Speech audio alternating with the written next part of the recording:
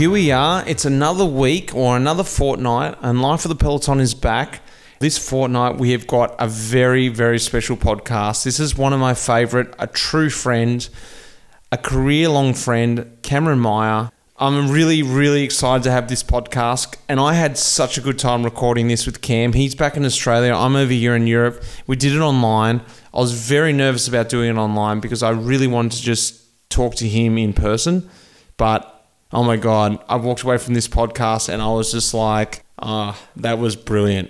What did you think, Lionel? Well, I don't want to spoil it for the listeners, but we are on the eve of what would have been the Giro d'Italia, and there's a cracking Giro-related story in this podcast, isn't there, Mitch? Cam Meyer really, people can listen to the story as it unfolds, but it kind of blew away my preconceptions that professional cycling and a season in professional cycling is all mapped out meticulously for everyone. It clearly isn't the case all the time. It's not. And Cam has like this amazing story. He's got a huge career. There's a lot about Green Edge where I was racing with him, but there's a whole lot of stuff before and a whole lot of stuff after. Guys, like Lionel said, we don't want to spoil too much. Hang in for this one. There's a huge pod. This is Cam Meyer. Really enjoy this one because I certainly enjoyed recording it. Cheers, guys.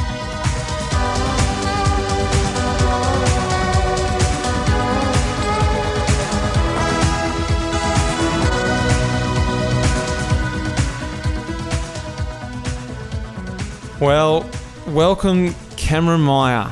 This is a very, very special podcast, one that I have been thinking about doing for a number of years, but things keep changing in your career and I keep delaying it because I think, hang on, that's actually another little good story to get in. And it just keeps going. But there comes a point where I've got to get you on the recording, and that is that point right now.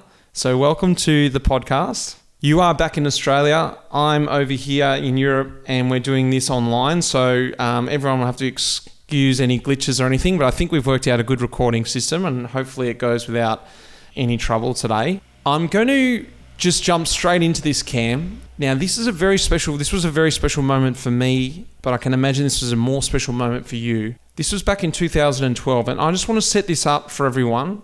I just had a crash on the Orica Green Edge training camp. It was the start of Orica Green Edge, or Green Edge back as it was called then, and I was sitting back in my home in Australia, and I thought, I might put the TV on and watch the World Championships. And what came on was the point score. And I'll just set up the race. If anyone doesn't know what the point score is, it's a 40 kilometre race on the velodrome where there's sprints every 10 laps and the riders get points for every sprint.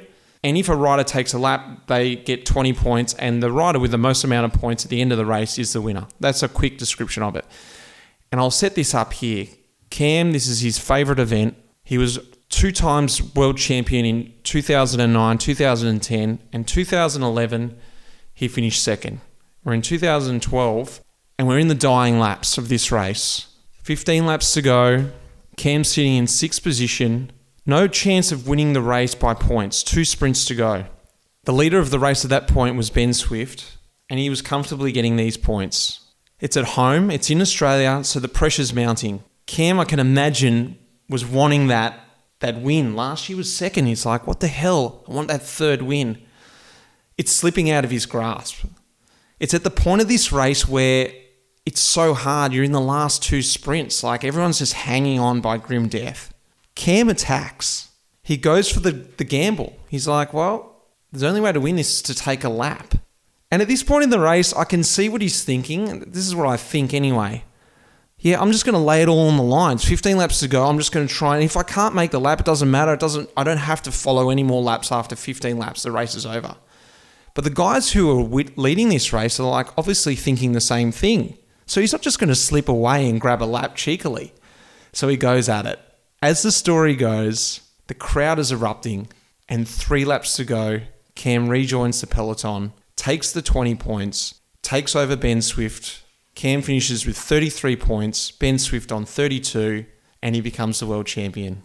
And this, for me, at that moment, it gave me that inspiration. At home, I was on the edge of my seat, as everyone was at that velodrome that night. And if anyone, I'm going to put the video up on my website. You've got to watch this. It was awesome. Cam, what was going through your mind on that moment? You've just made me as nervous as I was back then with that description. That was one of the, I think I said in an interview afterwards, that was the most nervous bike race I've ever done. And it was, like, to race in front of your home crowd.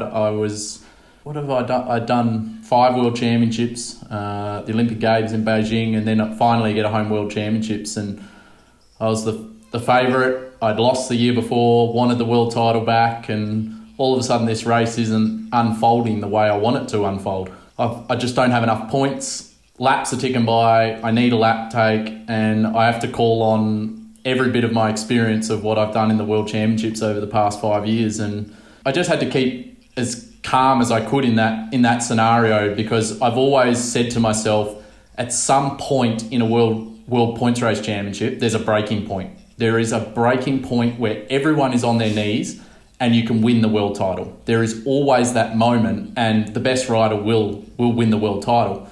And so I knew I was the fittest. I knew I wanted it more than anyone else with the home crowd, and it was just all about keeping that calm approach and knowing that moment was going to come. And it came a little bit later than I would have liked it to, and it only I still had to get on just in the nick of time to get that 20 points. But that was definitely a highlight of my career, and one that I look back on very, very fondly as one of my best world titles. And thanks for bringing that up. It was quite emotional listening to that. Well, there's so much in that, and that's something big that I want to talk to you about today, and I want to get to it a little bit later on, because there's a couple other stories where this situation plays out like that. And what I want to get into is that internal dialogue, and you alluded to it a little bit there, and that's something that I love about you, is it's just so calculated and matter of fact. It's like, I knew there was going to be a breaking point, and you have that calmness in the race. And how you waited till that moment, like, just didn't freak out and just be like, times before, like at 30 laps to go or at 50 laps to go, just thinking, I've got to go. It's too late. Like, how did you wait until that last moment? How did you not just freak out and go, like you said, I had the form, I knew I could win. How did you not blow it before then? I guess when I think about the calculating of races, and it's always been an asset of mine of how I've raced, I've always calculated a lot in bike racing. And I will be the first to say that I've lost as many bike races, if not more, than I have won of trying to calculate the scenario. You get into a bike race and sometimes you should just go. You should just back yourself, and you should have the legs, and you make those sporadic moments, and sometimes they pull off. But I've always been the one that's got to calculate it 10 times over in my head, and what's that guy done, and like in the velodrome, what's the temperature, that means we're going this fast, and maybe I'm thinking about it too many times. But on that occasion it won me a world title, and I was able to stay calm and bring on all the knowledge that I had, and I had to be as calm as I have in probably any bike race I've ever won. So it was just great to have done it in front of a home crowd. Let's go right back to the beginning, because I want to see where this man was created. I want to go right back, and I want to ask you the typical question: how did you get into cycling? The beginning, Midland Cycling Club, well, even before that. Tell me the story. Tell everyone the story.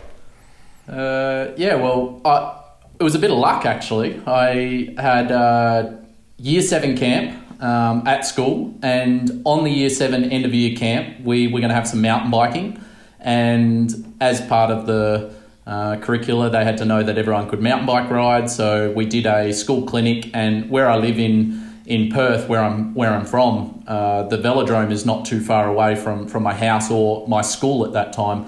So they were running the clinics, and at the end of this 3-day clinic, I think it was, of learning to do mountain biking with the rest of my school class of year 7, they gave out some free passes to try the velodrome. And it was just a free pass to try one Wednesday night open session, and I brought it home to my family and showed Dad. I said, I got this free pass today, and Dad said, track cycling. And his interest started to spark up. Anyway, he took myself down and my brother Travis, both down to try the session, and it kicked off from there. I loved it. I got up on the velodrome and just enjoyed the challenge of it. And from there, I actually learnt later on that my dad was actually a cyclist back in the day. So he did state championships, and he actually went over to the Australian selection races, trying to make under 19 squads and that. And he'd given it away when he had my brother and I. And as soon as we did this school camp with the mountain biking and then came home with these free passes, it sort of sparked his love back and goes, oh, maybe I can get my boys into cycling here, and away we went. Isn't it funny how, like, he hadn't said anything about it and you ended up drifting into that sport? Yeah. He never had even shown any interest in cycling before that at all? No clue. He had never said anything about what he had done in the past, and I'd never really picked up or seen that he was really interested in it. And it wasn't until we got that free pass that his love came back through seeing my brother and I start cycling. So that was pretty cool. Well, tell me about those junior days, because what I've heard is you and your brother were just like, once you got involved, you guys just went, all right, we're going to do this, we're going to do it properly. You were knocking out big Ks, you were setting the standard, because from what I understand in WA at that point, Henk Vogels was probably the last big pro to come out of WA, so there wasn't really a big sort of professional sort of, leader there that you were looking up to. Who was your inspiration back in those days? And run me through what it was like as a junior coming through. Yeah, we didn't have the amount of professionals, and Henk Vogels was over racing in Europe, so we didn't really see him at all in Perth, and he also spent a fair bit of time on the East Coast. So we actually had a fair few track riders that were our inspirations back then. We had Peter Dawson, who had won multiple world championships at that time in the team shoot. We had Ryan Bailey, who won 2 gold medals at the Athens Olympics from Perth. So we had a little bit in the track side of things, and that's where my career started on the track.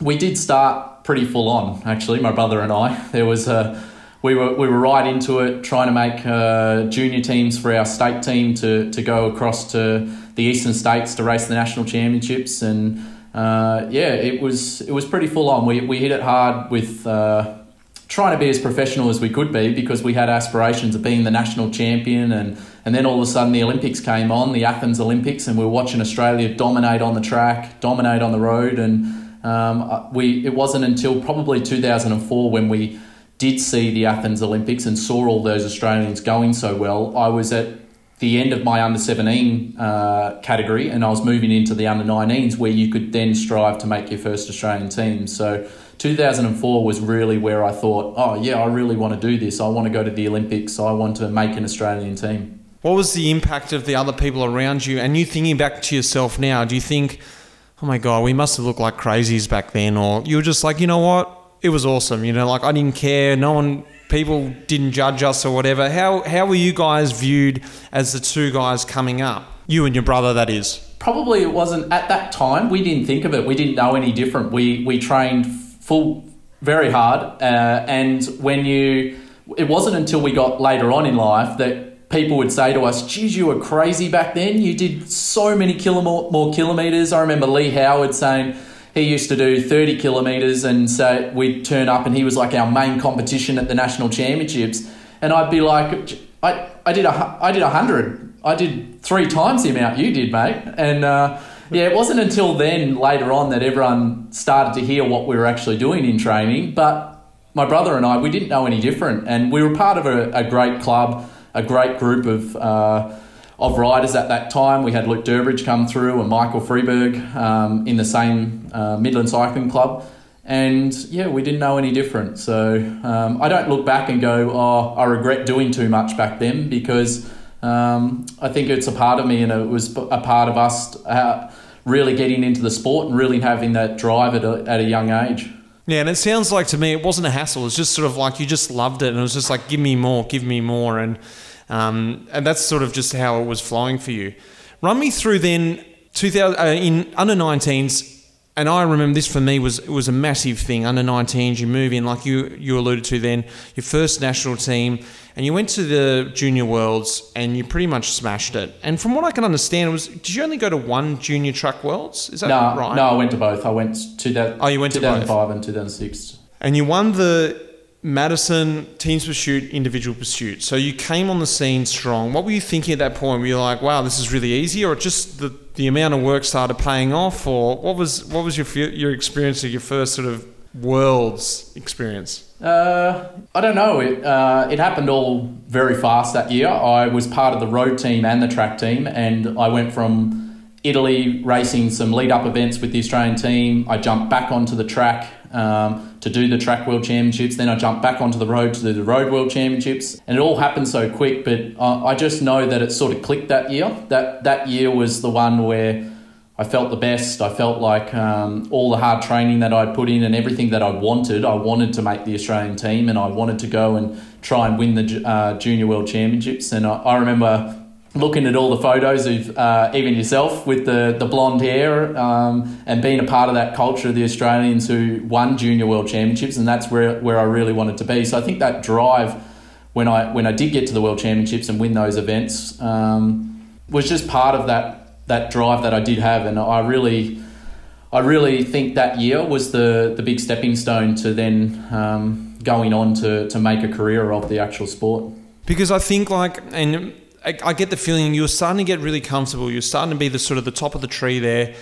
And Australia sort of saw that, and they threw you in to the Beijing Olympics 2008. And we're talking about 4 years after what you just spoke about, Athens, and going, wow, the Olympics, I would love to make that one day, let alone did you know that'd be the next Olympics. What was that like, jumping straight into the Olympics, the point score, which then became your favourite event? And I get the feeling also, you can talk about this too, is the point score was a different event in those days compared to what it is now in terms of the way they raced it, and it was a little bit corrupt in a way. It was just a different event. Tell me about that whole experience, Yeah, I wasn't ready.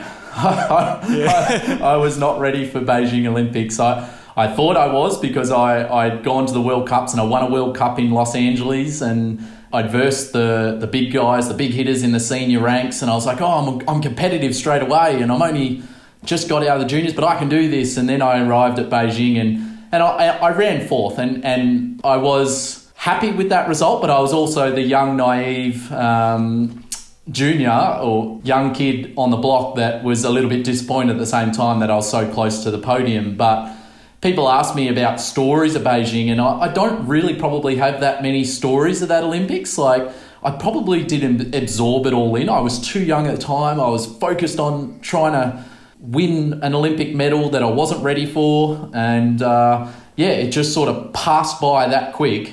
And now I'm people goes, oh, you've been to the Olympics, and what was that experience like? And I don't feel like I'm a proper Olympian. And that's where Tokyo Olympics, now that it's been 12 years since Beijing, I was ready for, or I'm ready to absorb what a proper Olympics is. And so it is strange times that's not going to happen this year, but Beijing was a blur. Well, because then things just kept moving at that rapid pace. The following year, you turned pro the same year that I turned pro, 2009. You went straight into Slipstream. I think it was called then, or Garmin Slipstream. And, that was also on the track. You're also having some success. Straight off the back of that, Beijing, you went and won your first World Championship in the point score. So I guess, the experience of Beijing on the track maybe allowed you to grow very quickly. But then you were straight away trying to absorb, hang on, I'm a road pro now. Like, for me, things are moving really quick. What was that like, just jumping straight into the world tour? Probably the same answer as Beijing. Too quick, wasn't ready. And it was all coming one after the other. It's like one experience. I think I went to Beijing and I wasn't a professional, but I achieved a fourth place, even though I look at that fourth place and there was a little bit of a luck involved. Yeah, I was this go-getter that went out there and tried to take everyone on, and I got a good result, and that sort of stepped into a pro contract the next year, even though I had done half the racing in Europe that a lot of the guys who were trying to get pro contracts was. I had a great result in the under-23 time trial at Varese. I worked hard after the Olympics for 6 weeks, got a bronze medal, and then turned professional. So it all happened so quick. And then straight away, I'm 21 as a professional, and my first ever race in Europe as a professional was the Giro d'Italia. So it just didn't stop. It was like straight away, it's just all happening so quick. Oh, aren't you meant to wait a couple of years to do your first Grand Tour? No, this is your first race as a professional in Europe is the Giro. So it just didn't stop.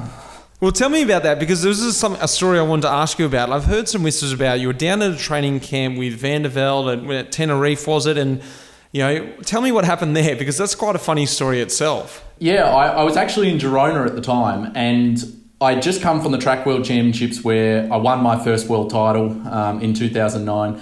I arrived into Girona, setting up as a professional, and I was told, you're not going to race probably for 6 weeks, settle into Girona, find your apartment, find your fee, get all your new bank account, everything you have to do as a normal person that's going to set up in Europe. And then I was just starting back on the road, getting lost on bike rides around Girona and trying to find the loops. And I got a message from Christian Van der Velde and Dave Zabriskie, and they asked me if I wanted to go into the mountains in the Pyrenees, which is close to Girona, and they were doing a 6-hour big mountain day, and they were getting ready for the Giro that was coming up in 4 weeks' time. So I said, I'll go along, even though I'm not that fit coming off the track. I haven't done much road. And anyway, again, youngster, thinks I can train with the big boys, went into the hills, and I just had one of those days that I was feeling really good. I don't know. Something happened, and I felt really good. And Dave Zabriskie and Christian Van der Velde are going really hard on the climbs, and I'm staying with them over the first mountain pass, and I stayed with them over the second mountain pass. And then they said to me, we're going to chop off in this valley, because they said, you can join in, or you can sit on, or you can join in. And I thought, this is my bread and butter here. I'm like, come from the from the track. I said, you want to swap off in a valley? This is my bread and butter. Right. So we're getting there. We're chopping off for 20K and this 6-hour ride. And I'm just ripping turns with Van der Velde and Zabriskie, and they're only 4 weeks out from. And Christian's about to ride GC at the Giro as well. And Zabriskie, he's just like a time trial specialist. Yeah, so we're swapping off, and we've got the follow car there. And then we hit the last climb of the day, and we're 5.5 hours deep into this ride. We hit this last climb, and they said, we're going to empty the tank up this last climb. And what climb was it, just out of interest? We're out near Olot, and we're near the Voltaire 2000, but it wasn't the Voltaire 2000. I don't know exactly what climb it was, but it was out in that area. Okay, it's around there. Yeah. Okay. And we've hit this last climb, and they said, Van der Velde goes, I'm going to try and hold 6 watts per kilo. I'm treating it as a race replication day. You can just try and hold on as long as you want. And I said, all right. Anyway. Good to see where this is going. We start going up there, and it's a good half an hour climb, and we get about 15-20 minutes in, and Zabriskie gets dropped, and I'm still on Van der Velde. And Van der Velde now is on trying to get rid of me on this climb, and he gets rid of me. Like, I blow with like a couple of K before the top of this climb. I absolutely blow. But it's the last bit, and Van der Velde... he's going deep. He's given everything. He's given it everything, and he is emptying the tank. GC rider for the Giro d'Italia. Anyway, we get in the car after that ride, and we're driving back to Girona. And Van der Velde goes, you go all right for a track rider, don't you? I said, yeah, I was having a good day. He goes, how would you like to ride the Giro in 4 weeks? And I just started laughing. I was like, yeah. I said, that's real funny. Anyway, I get back to my apartment in Girona, and about 2 hours later, I had a shower, had some lunch. My phone rings, and it's Matt White. And I was like, okay. And Whitey goes, are you home? Are you in your apartment in Girona? He goes, I'd like to come around. I said, yep, I'm home. Come around. Anyway, he comes around. He walks in the door, and he's holding the Giro manual, the Giro book in his hand. And he goes, Heard you had a good day. I've spoken with Christian, who spoke with Jonathan Vaughters, and they gave me a call. How'd you like to ride the Giro? I said, Whitey, I haven't even raced in Europe yet, whether I'm doing the Giro. I said, I don't even know how to answer that.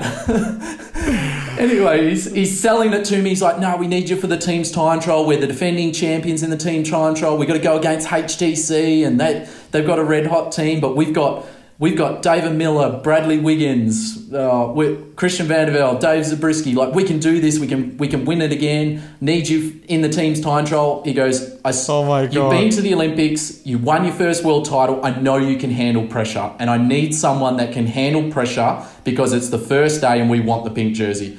I said, okay. Oh my God. 3 weeks' time, I was on the start line of the Giro rolling down for the team's time trial, and we were equal favourites with HTC, and I am absolutely shaking in my boots. And I got Bradley Wiggins on one side of me, I got Zabriskie and Miller on the other side of me. I'm stuck there in the middle, and we came second. We lost by 6 seconds, but yeah. Oh my gosh! How'd you go on that day? Yeah, I went pretty well.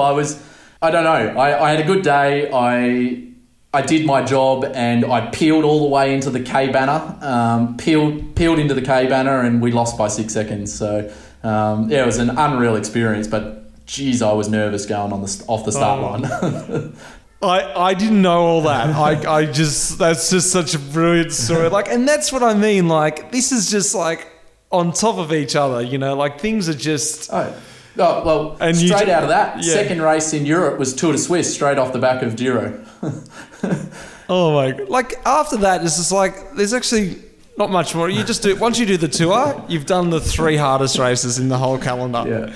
Maybe throw a Dauphiné in there one year, and you know what? That's it. Yeah. You're done. No, ticked it off 2 years in.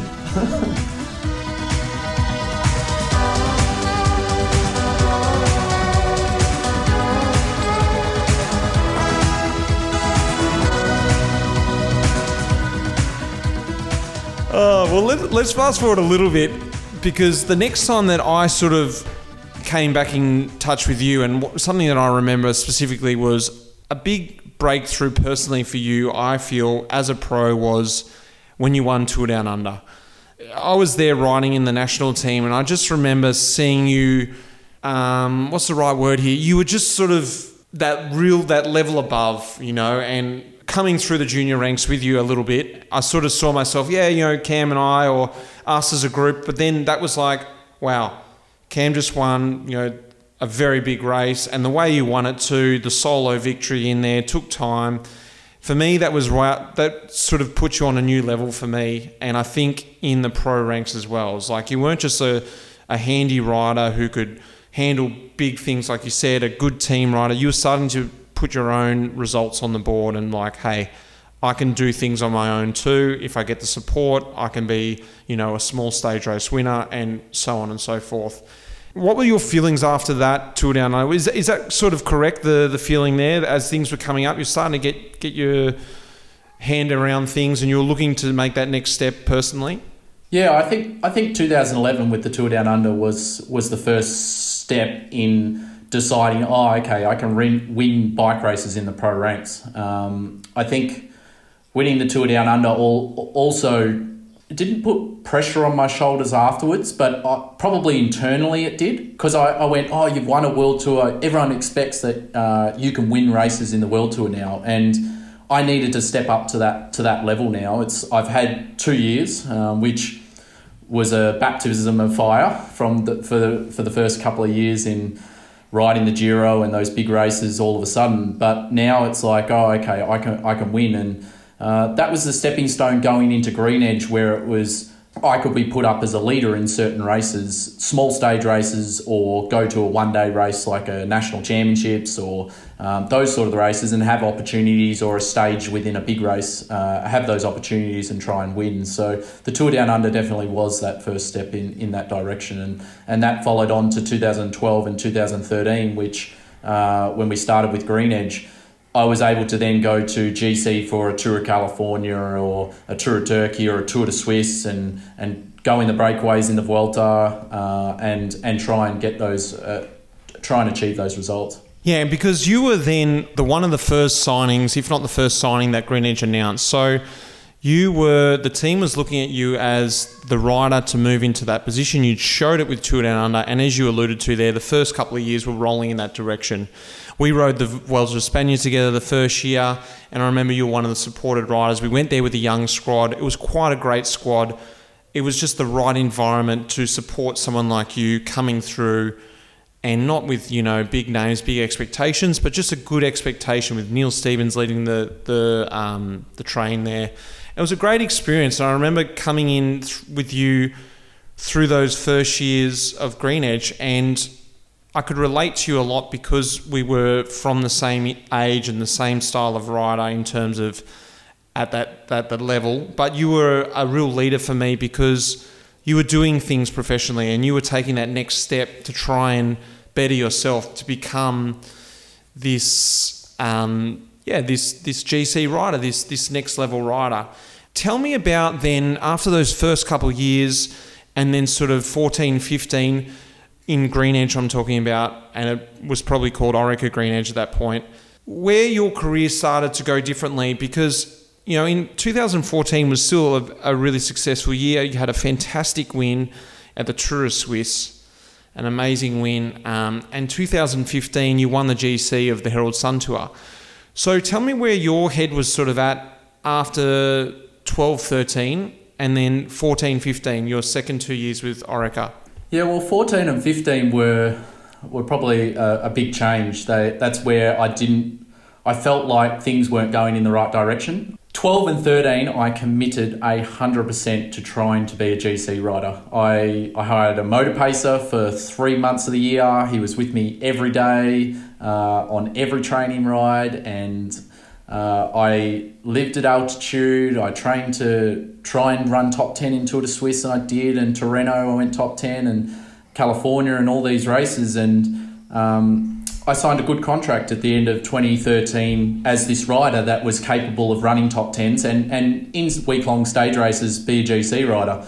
But then in 14 and 15, I lost my direction a little bit. I think the team then wasn't quite ready to have a GC rider or also take me in a direction. I needed some guidance. I went, okay, how do you turn a top 10 into a podium? How do you then go to racing against your big names, your Nibali's, your Richie Ports at those times, your Chris Froomes and those sort of riders? How do you go up against them in the top three on a stage race? And I didn't know how to do that, and the team didn't know how to do that at the time. Yet everyone went, you ran top 10 last year, and I didn't handle the expectations, and I didn't have the guidance to then just go, where should I go? And I didn't handle things well in 14 and 15, and I had the win in a stage of Swiss, and they were sort of desperate wins for me, really. I mean, I expected a lot more. I didn't achieve what I should have or what I wanted to achieve, and I had a couple of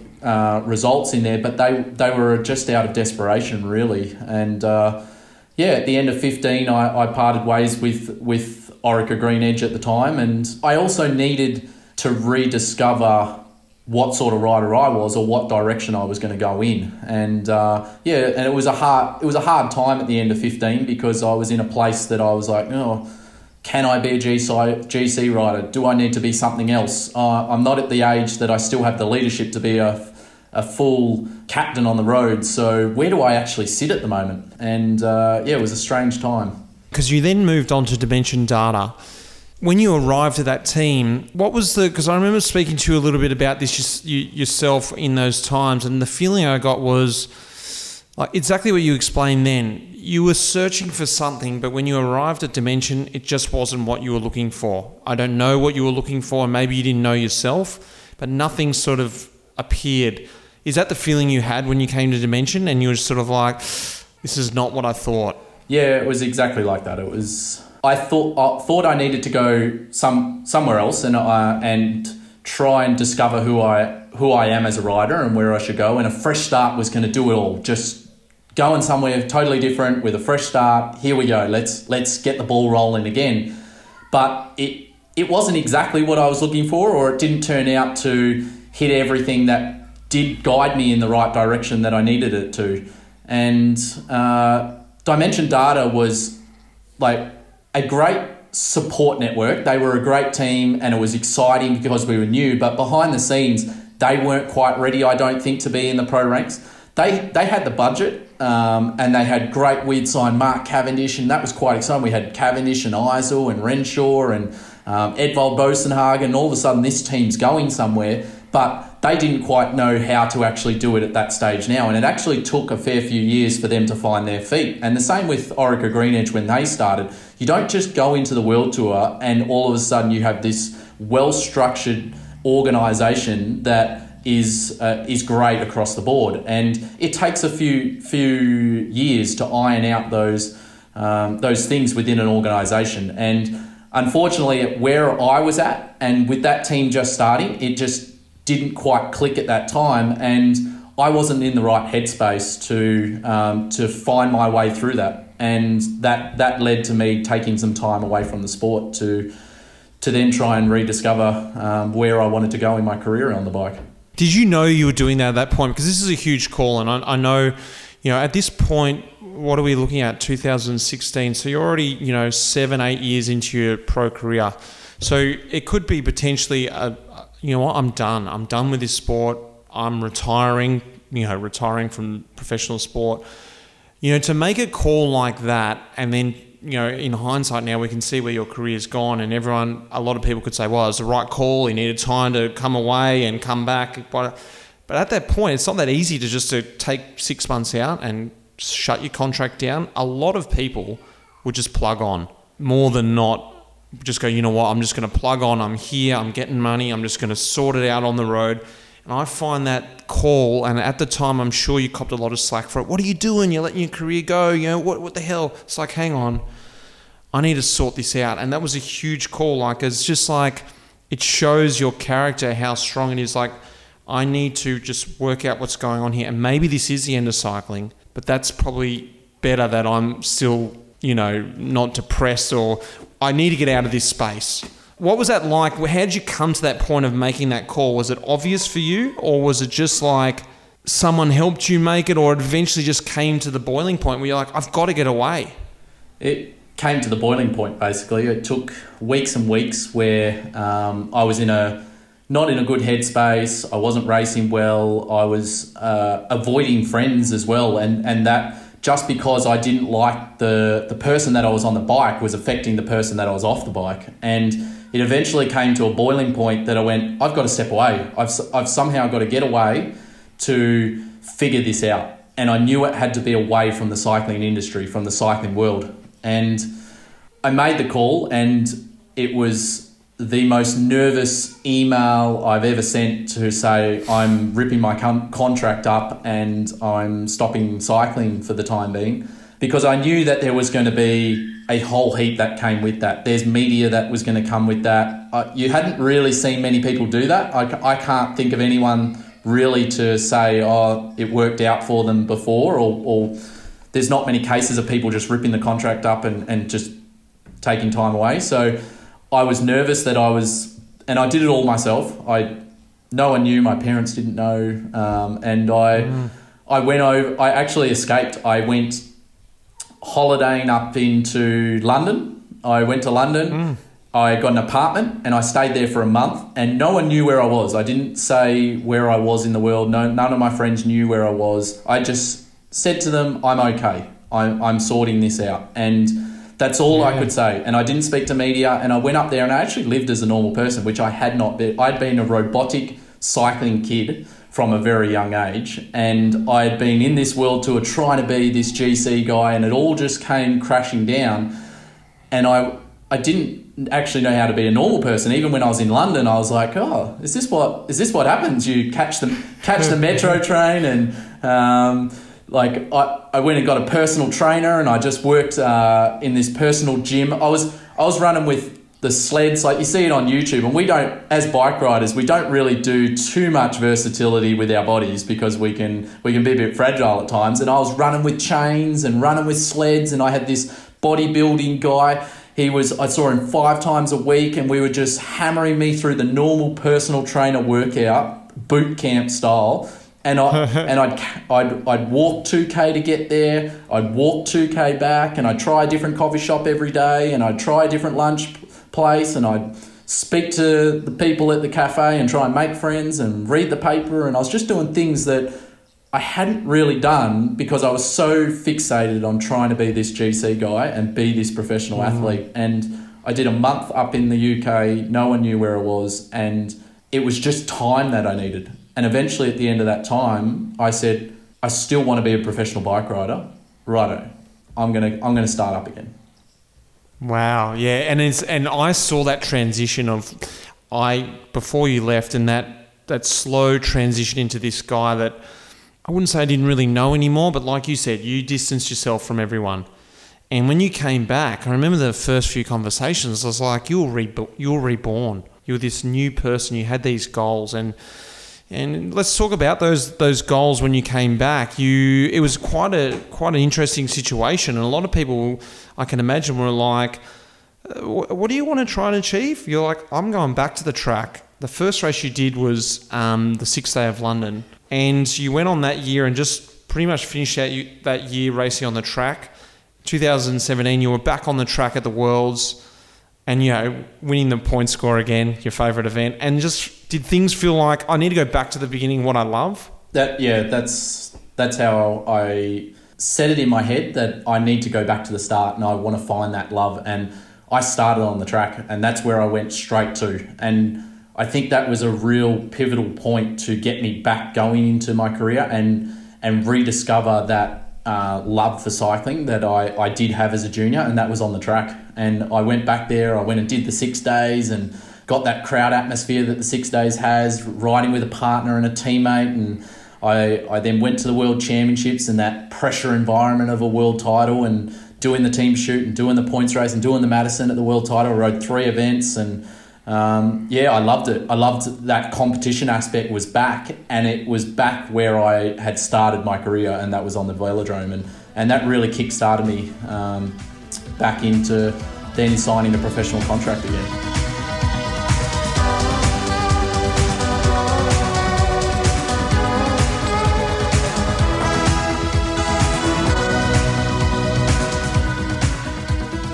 Now, I want to fast forward to earlier this year in the National Championship. It's a race that you've been wanting to win for your whole career, and finishing second there before, very close, always around the mark, always good in January. And this year, the stars aligned and it happened. And yes, the stars aligned. I was actually watching the race because I wasn't there this year, so I got a good view of it. And I saw this moment. And I'm going to talk about the same moment that we spoke about in the 2012 Point Score World Championship. That moment, like you said, okay, there's going to be a moment and I'm going to know when the point is to win a race, and that's that moment. They're going up the hill here, the last lap, everyone's on their hands and knees, Cam included. And there's this moment there, it pauses, and I can see it now. It's the time to go. Everyone knows it's time to go. And you could see this grimace on your face. It's just like, well, this is going to hurt, but this is the Aussie champ right here. And you go. And you get the gap, and you just go head down all the way to the line. And you could see it hurt. You don't often see Cam grimace, and that was a moment when you grimaced. This is back to what I'm talking about. This is what I want to get into a little bit now, is that internal dialogue, that calculation in your head. And when you make those attacks, what's going through your mind once you commit to the plan? Yeah, the Nationals this year, it all sort of just, wouldn't say it worked out to what I needed it to, but it did, like the World Championship in 2012, there was that moment. And there is always that moment in the National Championship. It's very similar, and I love that style of racing, if it's on a circuit or the velodrome, where there is always that moment to win the bike race. And I was calculating the whole day, as I normally do, but I'd gone in with, I'm going to sit the last wheel behind all the favourites. So the whole race for the first, there's 16 laps, 13 of those 16 laps, I sat, so if Jay McCarthy was 40th wheel and he was the last guy of the favourites, I was 41st. if Chris Harper was 70th wheel, I was 71st wheel.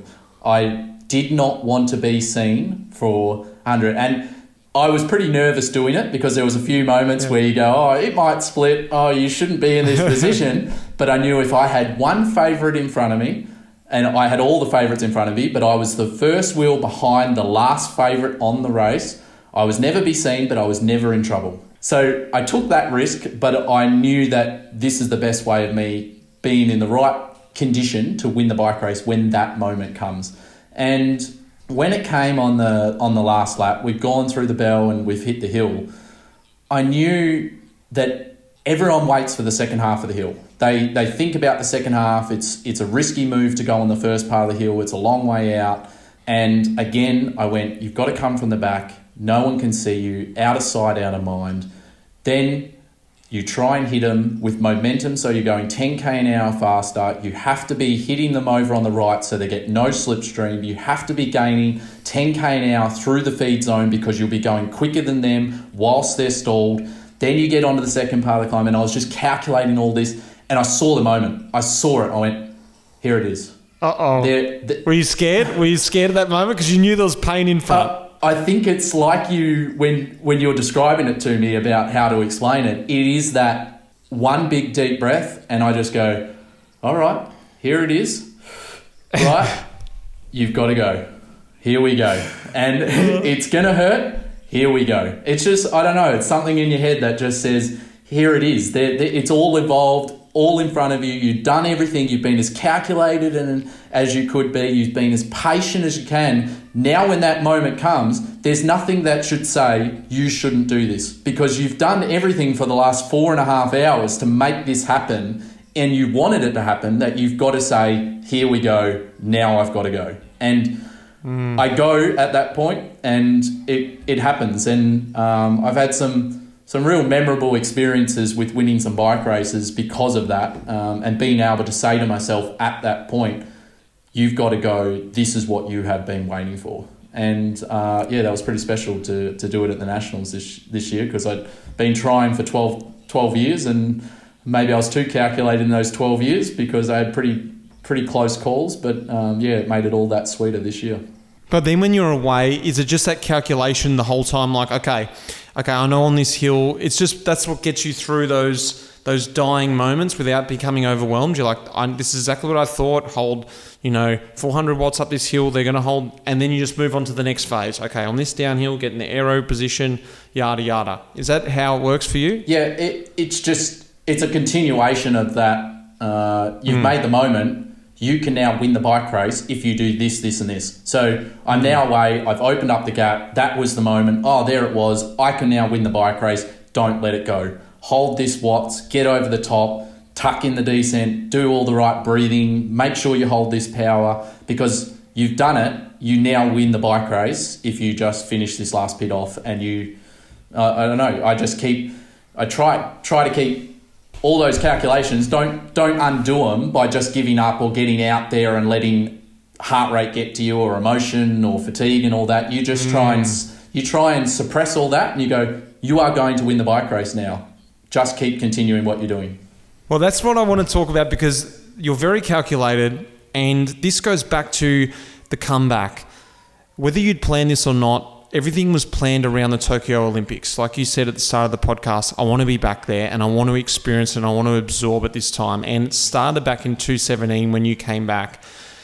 You went back on the track. You were able to get a contract then at August with Green Edge, but it was a special contract because it was a contract that revolved around you being at the Olympics. It was a bit of road to support your track.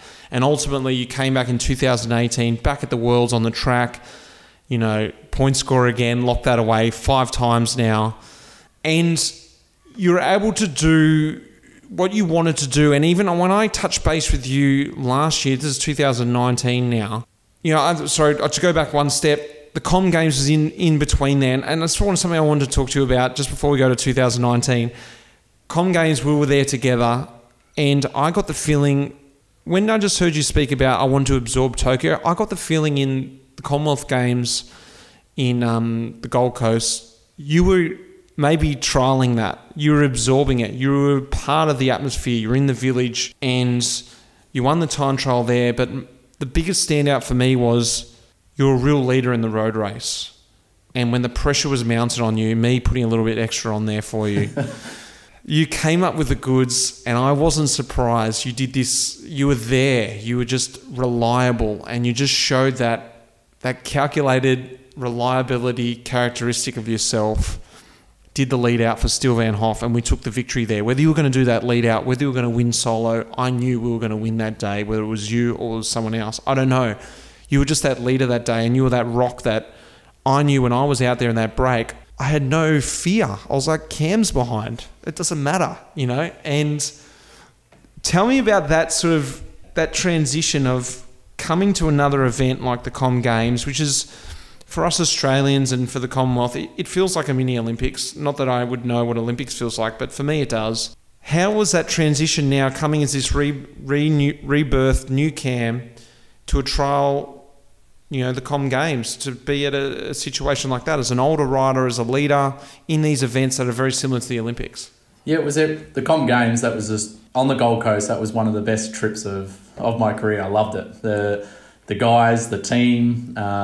We had a great group of guys in that apartment, and also being a part of the track and the road, and being able to absorb 2 weeks of the Commonwealth Games village and compete on the track and the road was everything that I dreamed of. I think it was the box ticking that I needed. I think in the way to Tokyo to say, yeah, this is what you want. This is the childhood dream. The watching Athens Olympics, watching those Australians win gold.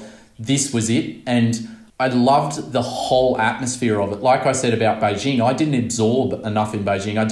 I don't have enough stories to tell about Beijing. I didn't take enough in from the village and everything that happened in Beijing. But when I was at the Com Games, I loved being part of the group. I loved the atmosphere. I loved the crowd. I loved the village. I wanted to bring every bit of my 10 years of experience to whatever team I was in, whether that was the track or the road. And I wanted to be this calm guy that executed well, because you still want to perform to win the gold medal and still absorb the whole experience of what a games is about. And it was absolutely fantastic, the Commonwealth Games. And it just told me that, yes, now I want to do this at the Olympic Games in Tokyo in 2020. So, yeah, I look fondly on that Commonwealth Games, and I definitely think it reassured me that I'd made the right decision, that I did want to go after this path of trying to be an Olympian again and compete for Australia in those Games events. And it seems like to me from the outside, you're a guy that really thrives off that great support group around you, whether that is being back in Australia around the family, preparing for those nationals, or whether it's being on the track in that small knit group, very structured program, but you know you've got that confidence there from the coach calling you from the side inside the track. And these environments that you've found yourself back in, maybe sometimes in the pro world, it can be, unless you're in the right sort of group there within a World Tour team, it can be very loose and you're out on your own and no one really cares, and you know you need that support group around you. And this is what I want to go to now, is something that I found so amazing talking to you last year up in Andorra. We're doing some training and I was like, what are you up to at the moment, Cam? You're like, I'm actually running through my preparation for the Olympics. And I was like, well, what do you mean? It was the exact lead up. It was at the exact timing before the Olympic Games, and you'd just done, what was it, the last 2 months or 1 month lead up to the Olympics? Was like 6 weeks. 6 weeks. The exact 6 weeks of training that you were going to complete this year, leading into the Olympics, you wanted to trial it 1 year before, and you happened to have a race that ran more or less the same day as the Olympic race down in Italy on the track a year before. And I just found that so amazing. It sort of blew my mind. I was like, but it made sense. And I was like, that's just Cam, calculate it, get it tested out. Like, this is my baby next year. Well, this year. So what I originally wanted to do was, how was it going? How was that preparation going this year compared to last year? But at the end of that trial, and then coming to this year, and with the Olympics that were going to be around the corner, how are you feeling now at this point leading into the Olympics? Obviously, take out the last 5 weeks, but 6 weeks ago, that support group, how was everything feeling? Is that correct, what I'm sort of saying there, that you thrive with that confidence around you? Yeah, definitely. I found when I came back off my break, I found a really good support network around me, and that was signing with Mitchell and Scott. And I love being back in that team. I love the guys that are in it. I love the support network that they gave me. They gave me great confidence to be able to sign a contract that allowed me to chase my ambitions on the track and still being a professional road rider and be a part of a team on the road. And it might sound simple, but in our professional road, you want to take time away. Sometimes that's not as easy as you think, and you've got to find the right team and the right fit to be able to do that, especially if you're going to do an Olympic year where they know you might be gone months on end, and that is one rider in their roster that they can't rely on to fill the gap in certain races. So I found the right team to be able to chase what I wanted to, and also have the right support network and great group of guys around me. Probably in 17 and 18 and 19, it was really heading really well. Probably a little bit of politics in some sort of ways is always hard to deal with, and obviously the Cycling Australia are really going after the Olympic gold medals. And it's not like we haven't gone after Olympic gold medals, but there's a bit of pressure on Australia to try and go back to where we were with Athens, where we were so successful, and we haven't been in the past in the last Olympic Games. So there is pressure mounting on us, and I think in the last 12 months, possibly that pressure has got to us a little bit. In that support network on the track, it's probably not as smooth, and it's been quite a little bit of a rough period, because at the World Championships this year in Berlin, we didn't have the results that we wanted across the board, across our sprinters and our endurance riders. We probably didn't achieve what we wanted to, and it left us questioning: are we ready for Tokyo in 2020? And for me myself, there's been a little bit of change with you've got the Omnium, you've got the Madison, and the Omnium is something quite new to me. So I'm trying to get my head around: can I be that successful track rider and achieve my dream in the Omnium? And then there's the Madison, but we have such a great team pursuit team that there's a lot of focus on our team pursuit riders, and we've got to somehow come up with this Madison team to win the Olympic Games. And I think it's just a little bit on hold at the moment with where we're at. I still have the envisage of the dream of Tokyo, and I believe I can still win a gold medal there. But it's trying to get that support network around me on the track that believes that can still happen. And that's a work in progress, just because the last 12 months we haven't had the success that we thought we needed in the momentum to run into Tokyo. And so I don't know if it sounds right, but the thing that's happening in the world at the moment with the pandemic has given us time. It's given Australia time to really dial in, to get back to the basics of what we were winning in 17 and 18 and the momentum we were building to Tokyo, and just really get back on top of that to hopefully next year in 2021, when the Olympics go ahead, to then achieve the success that we want. And I'm actually taking a few steps back during this time off to really reassess, what do we need to do? Who are the people around me that I need to really achieve that success in Tokyo? Yeah, that's perfect. That's exactly what I was about to say. It sounds like to me, yes, team needs to work out what they need to do, but at the end of the day, your events, the Madison, not an individual event, but let's talk about the Omnium. It's an individual event. And yes, you need that support from the Australian team, but you also need to work what works for you. And you saw that as you took that time out back in 2016 and came back and created this network around you. But I can see now, just talking to you now, that things are starting to unravel. It's like, whoa, I need to pull this in, because I could have gone there and things couldn't have gone exactly 5% off here, 5% off there, and I would have missed my chance. Yep. So like you said, it's sometimes, I always say this is a blessing in disguise. Things happen for a reason, whether they're good or bad. Yeah. And that's the way you got to view them, because, okay, the Olympics aren't happening this year, but what's the positive out of that? Yeah. And it's giving you more time to hone in, do another prep. Everyone loves doing another prep. Yeah. And take another stab at it and make sure. And it's so good to hear that you're aware of what's going on and not just sort of blasé about it. And let's lock it in. Let's dial it in. Yeah.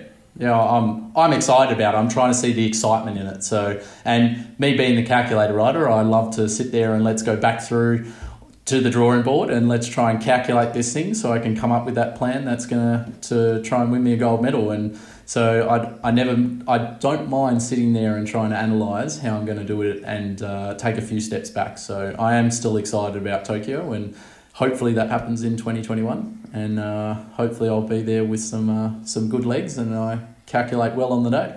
I think that's probably about enough for today. Love chatting to you. Thank you very much. I hope everyone enjoyed hearing Cam's story. I've left out so much. As I said to him before we started recording, I had so much fun researching this because I thought I really knew Cam, but actually I had no idea. There's just so much in there, and we haven't even really scraped the surface, but I just wanted to get a really good over picture and especially tap into that internal dialogue and maybe take some tips out for me there when I'm trying to go for those solo victories. Thanks, buddy. You can go back to 2007 with our first Worlds in Mallorca. And you're trying to get the cleaners in my room? Trying to set you up there. Yeah, well, we've got plenty of... so we actually were a Madison pair back in the day. Yep. You know, got beaten at the national championships, but there was one story, if we can get to it. This is back to the internal dialogue. Giro di Badagna in Italy. The year before Green Edge started, we got this composite Australian team, and you and I had the job of covering breaks. And I mean, there's a certain way a race goes. And generally it's like people get the idea, okay, that break's going to form, let it go. But this race just would not stop. And apart from there was the protests and all this other crazy stuff happening. And Cam and I had this job of like covering breaks. And generally when you're working with a teammate to cover breaks, it's like you get that one, I'll get the next one, or you get two and I'll get one. Or Cam, you get three and I'll get the one. Cam get 5, I'll get one. Cam get 10, I'll get one. And it was just going on for hours, you know. And I was just like, how is he doing this? How is he not mentally breaking? And like I said, it started with one each. And ended up, Cam was just doing 10. I was like, I better get back up there and help him. And it was so fun riding with you back then. It was just like... It was fun. I had to calm you down a little bit because you said, what is going on? I just don't understand. You got to keep you calm at those points, mate. You just calculating it. Like, oh, that's it. I can't do this for many more Ks. But that's the thing. Like, I try and calculate like that, but it just blows my calculations out of the window. I'm like, it shouldn't be happening. People should be getting tired. Yeah, you go all right, mate. You go well. We should get the band back together. You and I ride another Aussie champ one day in the Maddo. We should. Maybe a Bendigo. Throw that in there. We should do a Bendigo, yeah. Have you won Bendigo? I have won Bendigo. It took me a lot more years than you did, but I eventually got there. Well, yeah, good. Well, we can go there as past winners. Yeah, there you go. Great, mate. Well, we'll leave it there. Thanks for that. Thanks, mate.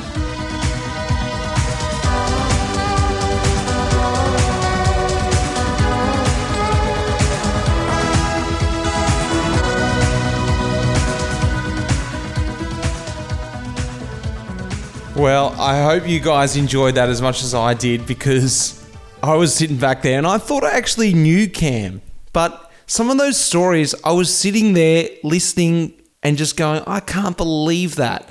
You know, the Giro story. What did you think, Lionel? What stood out for you? Well, I think the first thing to point out is that Cam Meyer is the modern-day points race expert, isn't he? 5 world titles in the points race on the track. It's a kind of pure racers event, that, isn't it? It's a combination of speed, endurance and tactics. And I remember watching in the velodrome in Poland in 2009 when Meyer won his first world title in the points race. The following year in Copenhagen was even more impressive. I mean, it was an amazing performance. He blew everybody away that night and had the velodrome standing on, they were out of their seats cheering as he lapped the field. But just the contrast between the kind of the upbeat glory of track gold and then the darker days. I was really interested in how he processed the period of his career where he really wanted to step away from road racing and that grind of road racing. And that really came across to me, and how he needed to sort of get away from it and reset for a bit. The whole time I look at Cam, and like you spoke about, the high times and the low times, everything's calculated. And I sort of knew that from the outside, but that was actually an underlining point of my whole podcast.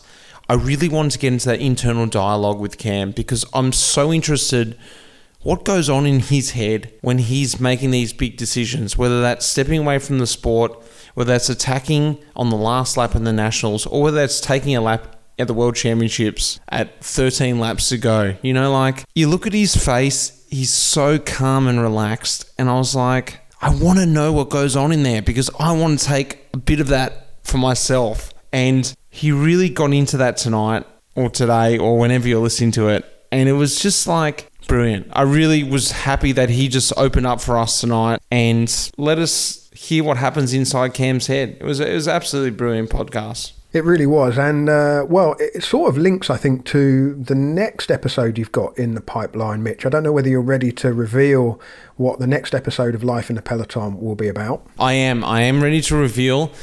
It's a pretty exciting podcast. I've started recording already. I've got a couple of pieces already recorded in the pipeline. But what I'm going to do, I'm going to put the 2014 team back together. The year we won the the team's time trial, in Belfast at the Giro. I'm trying to interview the full 9 squad. I'm hoping I can get everyone on board. And we're going to talk about those days, the day before, the day of the team's time trial, and the day after. And a little bit about the whole feel of the Giro. I've already done a couple of recordings. It's going to be a big task, but it's so fun doing it because it's just bringing up so many memories I didn't even remember. I've got this vision of it, but these individual guys have got different visions of it, which is something that I forget. And I'm like, oh my God, that's right. That did happen too. So it's going to be great when we piece it all together and this is something I've never done before. Piece this all together and have 8 or 9 guys answering 5 or 6 questions about these 3 days of, for me, the most favourite Grand Tour I've ever done. So it's going to be fun. I've still got some recordings to do. I've got 2 more weeks, hopefully, and I can just piece this together for you guys coming in the next podcast. Excellent. I'm looking forward to that one, Mitch, because I was in Belfast for that start of the Giro in 2014. It was a big night for you, a Friday night in Belfast, wasn't it? Orica Greenedge won the team time trial, put your old mate Svein Tuft into the pink jersey, and then the following day, Michael Matthews took the pink jersey on and kept it in the team, and then you had a week of defending that jersey. And I remember the day that Mike Matthews then won a stage in the pink jersey as well. There's a real big week for the team. So hearing how that all kicked off in Ireland is going to be really fascinating. And you know, as you know, kind of distance gives a different perspective to some of these things. So it'll be interesting to hear what kind of stories come out of the woodwork a few years later. Yeah, it's making me think a lot about the Giro at this time. And I wasn't too sure if I really love that race, but doing this podcast and doing these recordings and knowing that Giro will be running just about now makes me think, you know what, I'd really love to be in the Giro at this point. So, you know, without further ado, guys, really hang in there for the next couple of weeks. I've got Talking Luft coming up with Cam Meyer a week after this. In 2 weeks' time, we've got the Giro podcast coming. I want to thank everyone behind the scenes, especially Lara and especially Will, who's editing this, and the Cycling Podcast. Guys, everyone out there in lockdown, hang tough. Cheers. You have been listening to Life in the Peloton. The producer of this episode was Will Jones. The music in this episode was composed by Pete Shelley. Thanks, mate.